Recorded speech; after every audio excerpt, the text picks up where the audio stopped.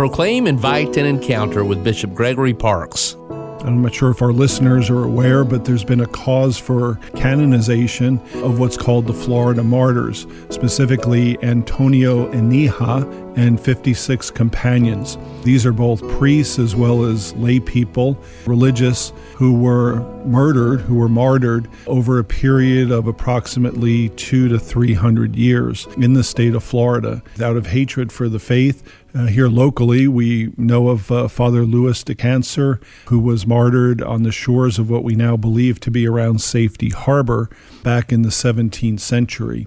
Up in the Tallahassee areas where a lot of the martyrdoms took place, just outside of Tallahassee, many were Native Americans and were executed out of hatred for the faith. The lead martyr, Antonio Enija, was a leader in his particular tribe, and he is a lay person who was married and had a family, and he took it upon himself to actually catechize the other Native Americans, and he was ultimately killed by burning at the stake for the faith. The whole point of this is that the cause has what's called a diocesan phase, which is being concluded at this point. It's been a multi-year process of doing all the research, gathering testimony, all kinds of different evidence. Once the diocesan phase is concluded, it will be sent to Rome, to the dicastery for the causes of saints.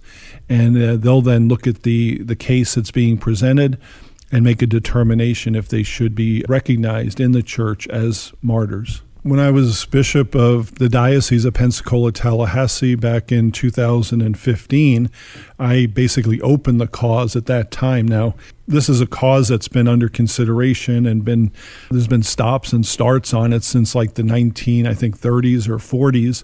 And at times it's just laid dormant for years and even decades. So when I arrived up in the Panhandle, it resurfaced again. And I don't know what it was, but I just felt it was time once and for all to determine whether there was a cause for martyrdom here, for sainthood. So we began to pursue it. We opened up the case for it, and that's coming to a conclusion here. It's primarily in the state of Florida is where most of the martyrdoms are from. We do include actually from the Diocese of Richmond as well in this particular cause. It's diocesan because it's the particular diocese that opens the case and takes responsibility for it. So that's why it's called a diocesan. But there certainly has been interest and support from multiple dioceses around the Southeast.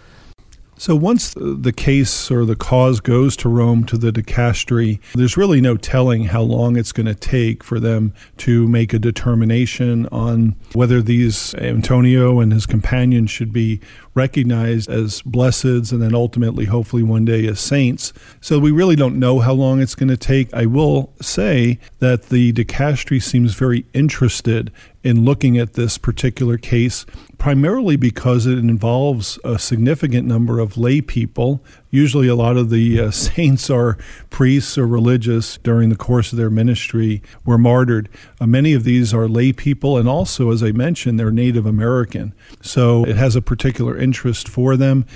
And it would be a great source of strength, I think, and really pride to be able to honor them, to recognize and honor their memories and the fact that they made the ultimate sacrifice for their faith by the giving of their life. I think it would be inspirational for our young people as well as for the Native American community as well.